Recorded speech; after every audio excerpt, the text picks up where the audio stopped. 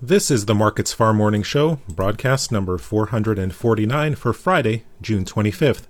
I'm Phil Franz-Warkentin. ICE futures canola contracts are mixed Friday morning, backing away from overnight gains in the most active new crop months. Canola up $9 in the nearby July contract, but the more active new crop months all down. November down $9.20 now at $729.40 per ton.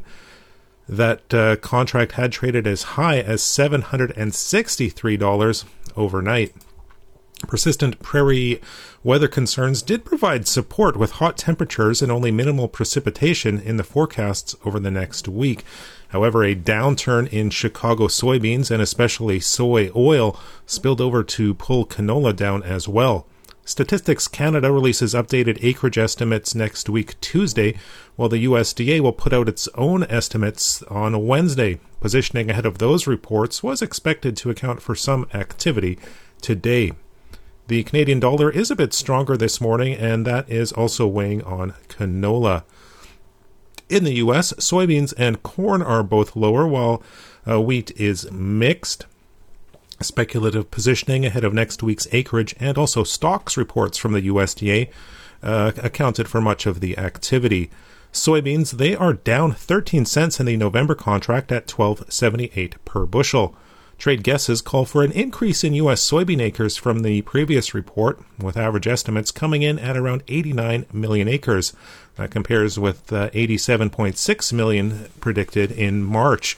Improving Midwestern weather conditions also weighed on prices.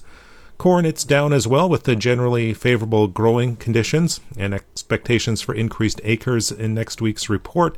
The September contract down 11 cents at $5.38 per bushel. Trade guesses peg U.S. corn area at about 93.8 million acres. That would be up by over 2.5 million from the earlier forecast, as high prices and good seeding weather had farmers planting as much corn as they could. Wheat, meanwhile, is mixed. Minneapolis spring wheat still holding on to gains, while the winter wheat's all lower. Minneapolis up a penny in September at $8.06 per bushel. Kansas City down 3 cents in September at $6.11. And Chicago wheat, it's down 9 cents in September at $6.42 per bushel.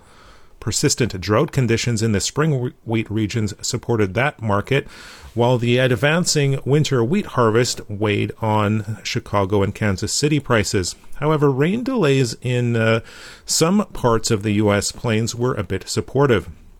That's a look at the ICE futures and U.S. markets for Friday, June 25th. In Winnipeg, for Markets Farm, I'm Phil Franz-Warkentin.